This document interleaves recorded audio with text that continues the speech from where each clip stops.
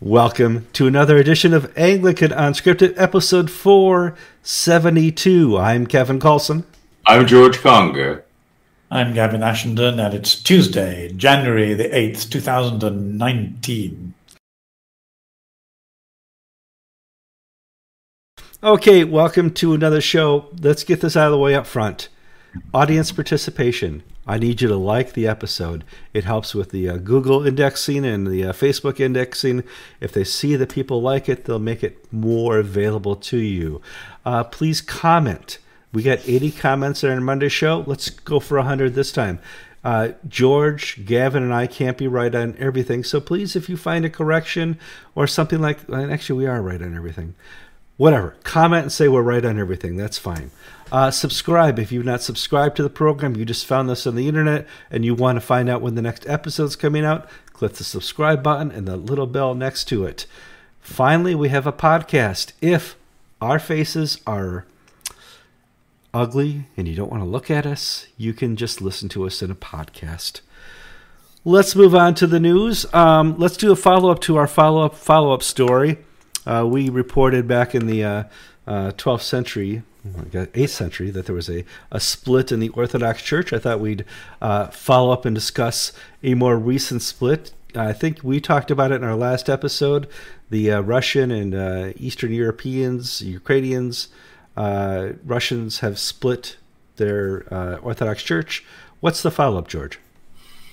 Well, Patriarch Cyril did what I call a Khrushchev. He took off his shoe at the UN and he pounded the podium. And no, he wasn't at the UN, but he released a statement after Patriarch Bartholomew of Constantinople issued a tomos giving autocephaly or independence to the Ukrainian Orthodox Church, saying that those in the Ukraine who are Orthodox should be Ukrainian Orthodox, not Russian Orthodox. This caused Kirill to go ballistic, and he said those who leave the Russian Patriarchate to go to Kiev will go to hell. This was just a wonderful, wonderful letter that he released. It's really bad in the Orthodox world right now. People are choosing sides. And it's a bit of a David and Goliath because there are only 3,000 members of Bartholomew's whole province in Constantinople or Istanbul, where there are 100, I don't know, how almost 100 million, 80 million, 100 million Russian Orthodox. And so Bartholomew's punching above his weight in some respects here. Well, it is. I mean, I want to put this in a bigger universal text, and that is, why do we split? I mean, if you look at 2,000 years of church history, you look at 2,000 years of churches splitting over big issues, sometimes little issues, sometimes whether we should use bread or wafer at communion, sometimes we don't understand why churches are splitting. And I wanted to figure out if this is always a grass is greener on the other side. This is a conversation with the three of us. Or if there's good reasons to split. Gavin, you've left the Church of England. Obviously, you have found a reason to leave a church or denomination. Is the grass always greener on the other side, or is that just a relativism on Kevin's part? Well, it might be. And the grass is greener problem is certainly a normal part of human experience. But I think we can be a bit more canny and wise about the way in which schisms take place and when and where they matter. I think my view is that the different denominations or different parts of the church have virtues and vices. And their virtues are ones that we ought to recognize, and each other's vices are things we ought to avoid. I think there are different times in history when certain virtues carry more weight and other times when the vices are more problematic. I think the real problem for the Western Church is its vice, that it's unable to stand up to the demands of secular culture as they come and go. And the great strength of orthodoxy has been its insistence on keeping the structures and the teaching and the integrity of the church apostolic.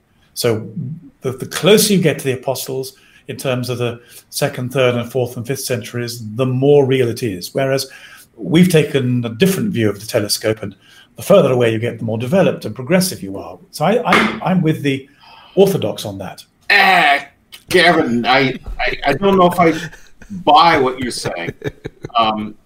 The Russian Orthodox Church has split 3 or 4 times. They've been, the first time around, 3 of those times have to do entirely with culture. The Russian Orthodox Church had its first split over the calendar. The Russian Patriarchate wanted to follow the modern secular calendar, and the old other people said, no, we like what we have, even though it doesn't work. Then we had the split between Church Slavonic, the old believers, and the Russian Orthodox Church. We need to get the language modern. We need to have the language understandable, and we need to correct the errors. There was a split there. And then in the 1920s, we had the split over communism, where the state essentially put a patriotic Russian Orthodox Church in. So 2 of the 3 splits, all 3 of the 3 splits had to do with the intersection of culture and the church. Now, you can say that theologically speaking, the calendar really is not that big of a deal, whereas the 1920s, where the state is master over the church, that was a big deal. So, yes, you're right. But at the same time, I don't want to paint the Russian Orthodox Church and the other Orthodox churches as being so wonderful because they've received an unbroken transmission of apostolic faith for 2,000 years. Yes, but... Well, I think Gavin's point would be that the structures are there. We've certainly seen other denominations wipe out their structures. Kevin, you're coming to my rescue. Thank you. I think George and I are both. Well, I'm grateful. George and I are both right. What George has said is true. Though I think, without becoming too arcane, those stresses within Orthodoxy were still about the extent to which apostolic practice, original practice, gets modified by the transmission of history and culture. That's true. But I think the bigger problem for us is that in the West, we have been so amenable to being impressed by passing culture. Oh, sorry, that's a news flash coming in. What's the flash? It sounds pretty important. No, another stabbing in London. Somebody has died. God bless them. Well, no. Things. All right. So I think my problem with the Western Church, if you're asking about whether the grass is greener, is that if you have bad clergy, bad bishops, bad appointments, you can recover from them if the structure and the integrity of the church remains, even though, as George says, it gets stressed all the time. The history of the church is constant stress, constant division, a constant attempt at trying to mend it. But there are certain things which you cannot survive and recover from. And one of those things has happened in Anglicanism in the Church of England, and that is an adoption of secular values that simply run contrary to revelation and to Christian holiness. Now, if you have bad appointments, bad bishops, bad priests, it's like tenants in a building. They come and they go. At some point, they'll be replaced by decent tenants. But if you they last forever in Europe, but go on. That's right. But if you don't pay attention to the fact that the foundations of the church have been removed, as someone tries to build an underground swimming pool instead, the place will fall down. One of the ways I think that one of the strengths of the argument of this is if you look at the Russian Orthodox Church, which had some very bad placemen in throughout communism. You had people who were appointed who weren't believers; they were just KGB agents, sent in to babysit the church. Nonetheless, once communism failed, because the essential sacramental and apostolic structures of the church remained in place, you found the most incredible, unbelievable religious revival taking place since 1989. Now, that can happen if you keep the apostolic structures and the church in place. It can't happen if, as you do in the West, and particularly in Anglicanism and the Church of England, you modify the apostolic and biblical DNA of the church, and you produce instead a piece of secular religion with a Christian gloss on it. You're really in trouble. Gavin, you mentioned to us about a statement you read put out by Michael Green, the Church of England evangelist. It's since disappeared from the internet, where he takes to task the Bishop of Oxford for doing exactly what you're saying, of changing the DNA. What was going on there? I didn't catch that. Well, before it disappeared. So it disappeared, but I read it and was very impressed by it. And Michael Green said a number of things. He first of all said, well done, Bishop of Oxford, on being courteous and listening to people. That's a good thing. So always praise your enemies. It means that the stiletto is going to appear when you least expect it and be beautifully poised. He then went on to say that if you're going to pay more attention to the LGBTQ issues, what are you doing about bisexuality? Because as far as Michael said, this is sexual omnivorousness.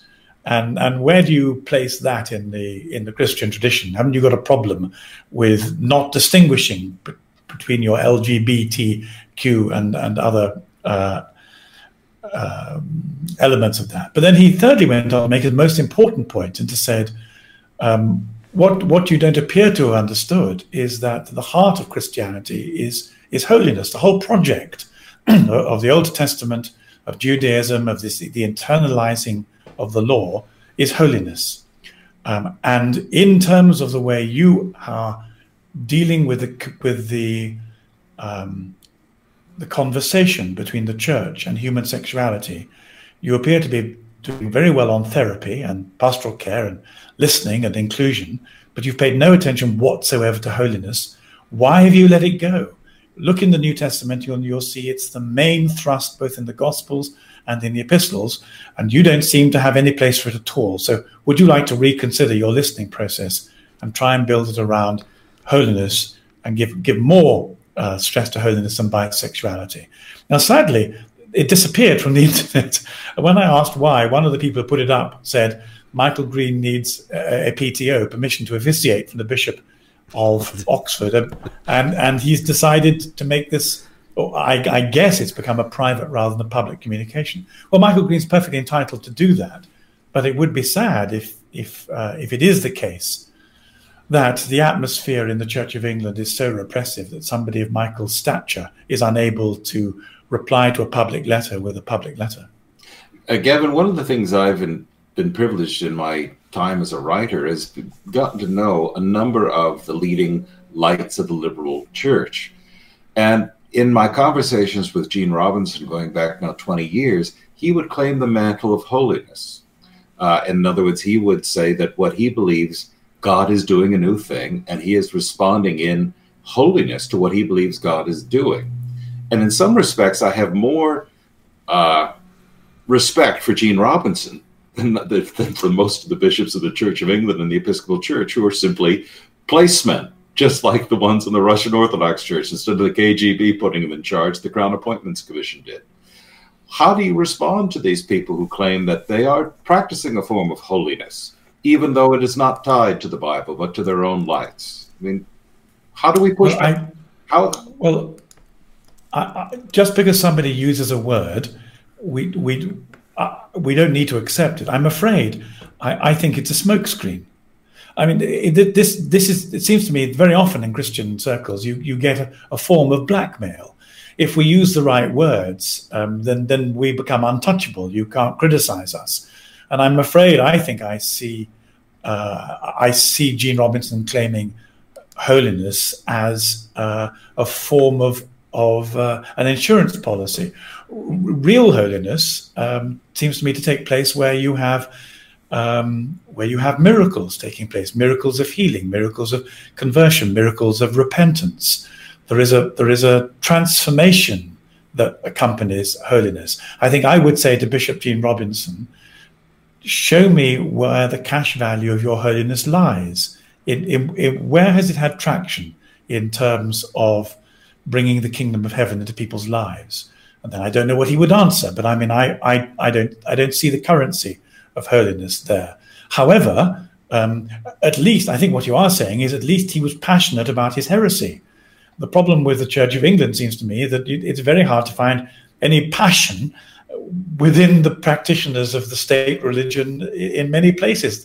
Everyone seems, not everyone, it's a terrible, we have entered a climate of causing as little trouble as possible. George, you have a phrase which is "go along to get along," which I keep on thinking is a very good way of describing it. Kevin, have you placed your bet with William Hill, the bookmaker in London? No.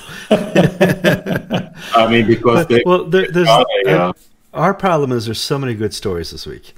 We've heard rumors and saw there's a betting as to who's going to be the next Bishop of London. We got this letter. No, Archbishop of York. What? It's going to be the next Bishop. Here's the problem, guys. We get together, we talk, and I have to make sure the three of us are equally separated apart, that we all have good audio, and you guys are talking about the good stuff in the background when I'm setting up all the good technical stuff. And so there's some issues with my catching up sometimes during the show. Yes, Archbishop of York, the rumors are out there that it's going to be he's going to be replaced by a female bishop. I heard Durham? No. The three front. This isn't working. Hold on. I heard Darby? No. Darby is one of them, but not a front runner.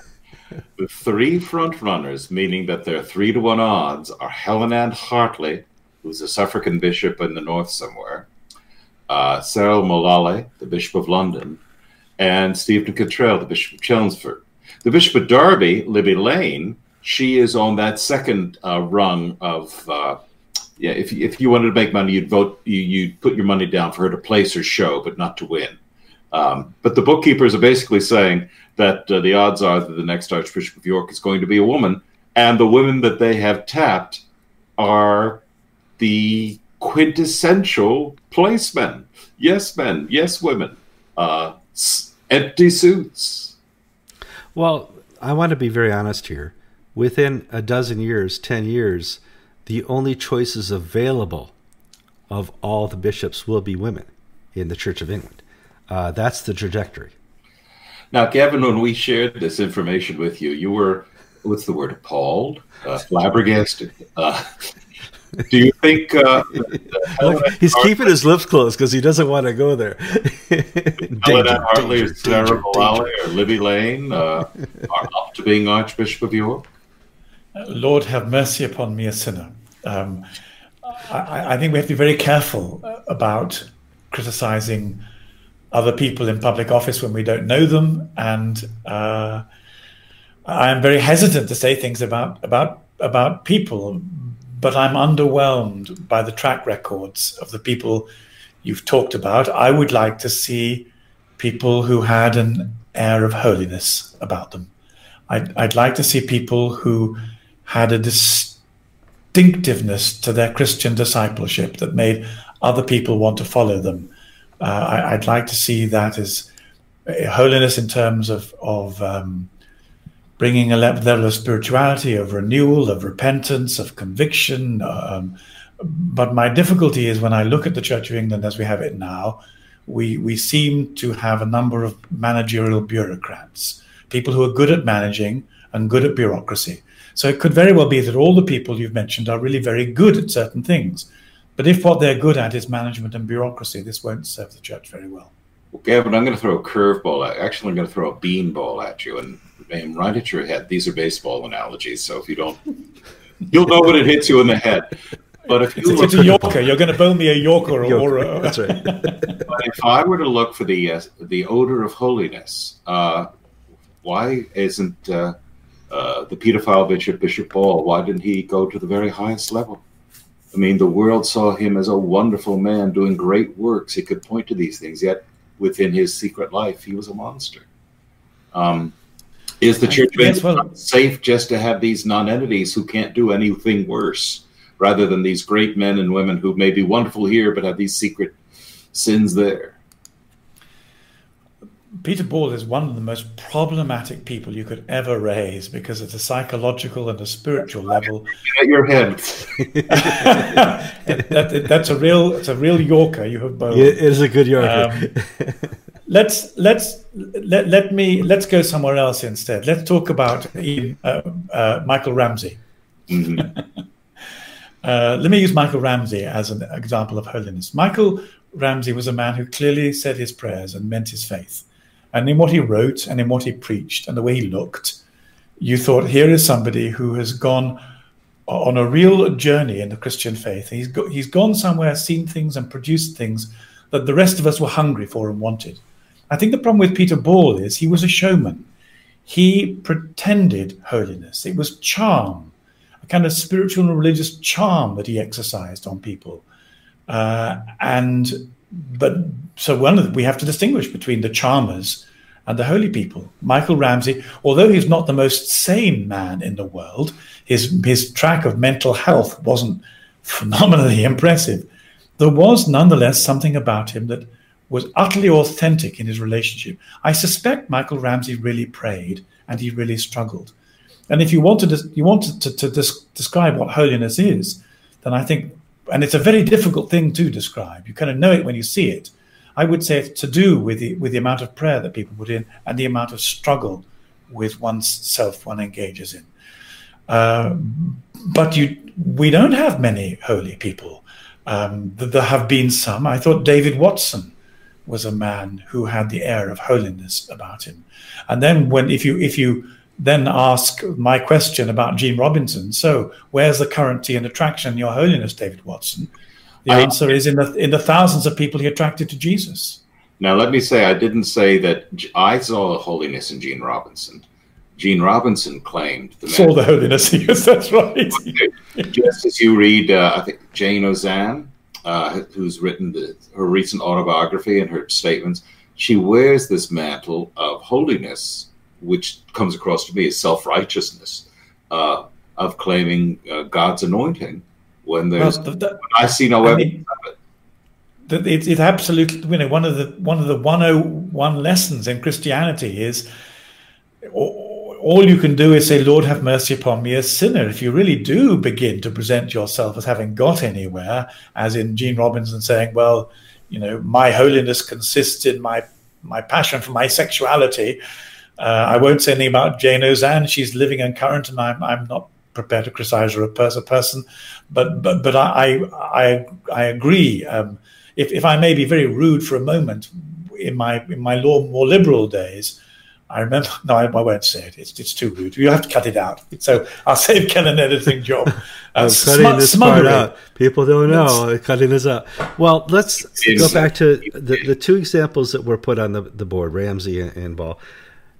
If I remember correctly, one had clear warning signs. The other didn't. One lived above reproach. The other, there were some warning signs. Yes, and it was found in the people around him said, yeah, this doesn't look right.